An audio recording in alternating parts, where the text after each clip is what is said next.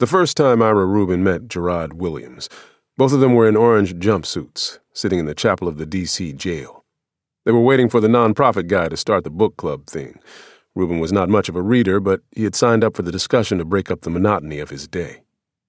Rubin had seen Williams on the cell block and in the dining hall, noticed him initially because he was very tall. Williams was one of those guys who got along inside the walls due to his easy manner. At the same time, Williams didn't seem soft. It was how to do your time in here if you could manage it. As for Williams, he had first noticed Rubin because he was white. Weren't too many white guys incarcerated in the D.C. jail, not counting that period when those January Sixers were locked up, and depending on when you looked around, there were times when there weren't any white guys in here at all. Not that there weren't whites committing crime in the district. But unless they were carrying charges of violence attached to a gun, most of them walked until it was their time to go to court. It was an unspoken thing that some judges tended to keep whites out of the central detention facility for their own safety. So Williams wondered what Rubin had done to draw incarceration time while he was waiting on his trial.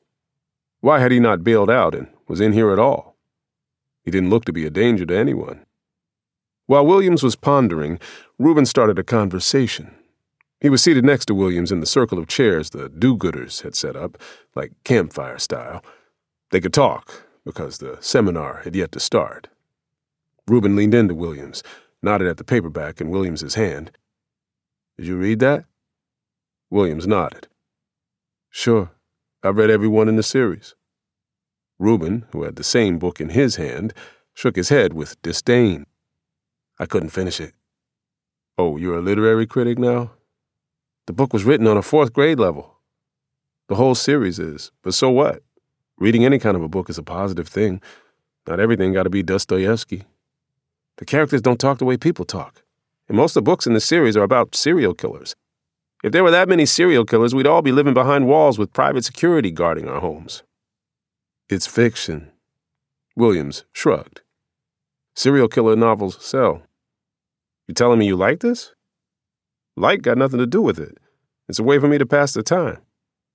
"That black detective?" said Rubin. "He isn't written like any black man I've ever known." "'Cause you've known so many?" "Come on, man. You know what I mean."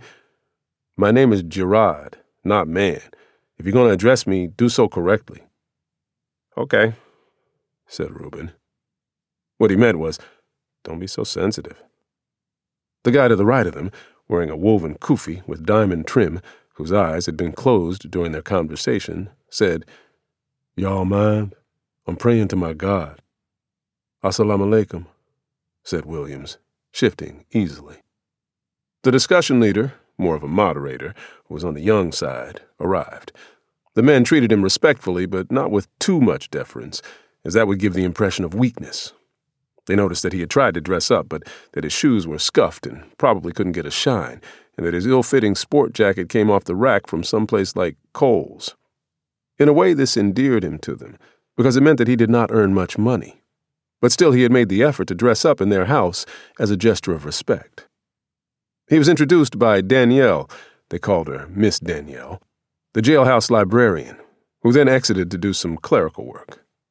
They left the inmates, the moderator, and a couple of guards. All men.